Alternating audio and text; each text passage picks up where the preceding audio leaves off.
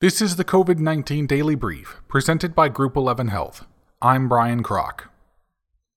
German leader declares first phase coronavirus victory and eases lockdown.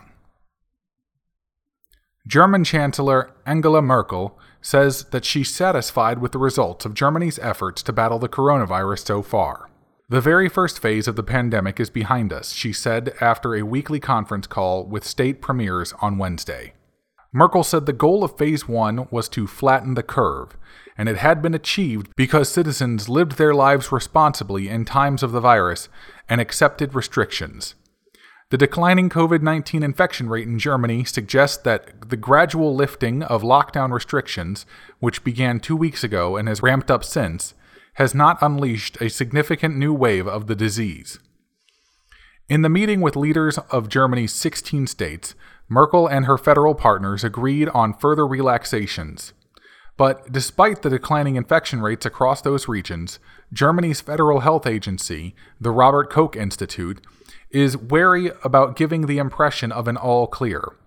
Of course, the epidemic is not over. The virus is still in Germany, RKI Vice President Lars Schad said Thursday.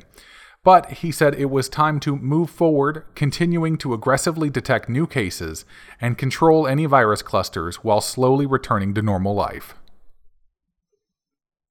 33 million people have sought U.S. unemployment aid since virus hit. Nearly 3.2 million laid-off workers applied for unemployment benefits last week as the business shutdowns caused by the viral outbreak deepened the worst U.S. economic catastrophe in decades. Roughly 33.5 million people have now filed for jobless aid in the 7 weeks since the coronavirus began forcing millions of companies to close their doors and slash their workforces.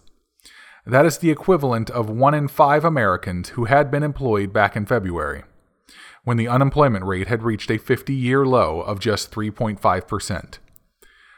The Labor Department's report Thursday suggests that layoffs, while still breathtakingly high, are steadily declining after sharp spikes in late March and early April. Initial claims for unemployment aid have now fallen for 5 straight weeks, from a peak of nearly 6.9 million during the week that ended March 28th. No one in New York can be evicted for not paying rent until August 20th. New York Governor Andrew Cuomo said Thursday that no one in the state can be evicted for not paying rent due to the coronavirus until August 20th. New York State will extend the moratorium on evictions for those facing COVID-related hardship for an additional 60 days until August 20th, he tweeted. The number one issue that people talk to me about probably is rent and fear about being able to pay their rent. And this just takes that issue off the table until August 20th, he said during his daily coronavirus briefing. Cuomo also said officials will ban any late payment fees and allow renters to use their security deposits as payments. There is no doubt a trade-off between the tenant and the landlord, he said. We are helping the landlords also, but on a human level, I don't want to see people and their children being evicted at this time through no fault of their own. He also stated that he was working on relief from banks for landlords. Antibody tests are available on the market, but experts warn they can lead to false positives.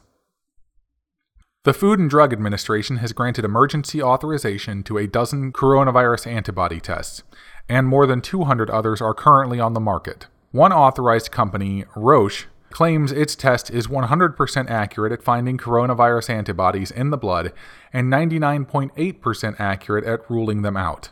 Many people who got sick in the recent months but didn't get tested for COVID-19 have been left wondering if they had the coronavirus. Many others who didn't get sick could have also been infected with the virus and not even known about it. People in both groups are now looking to antibody tests for possible answers. However, according to CBS News medical contributor Dr. David Agus, many antibody tests on the market right now are advertising claims that don't make any sense.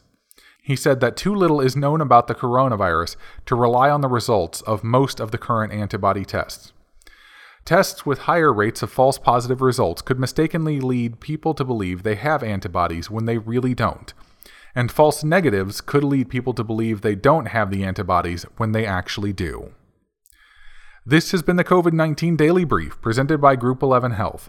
For more information on Group 11 Health, go to groupxihealth.com.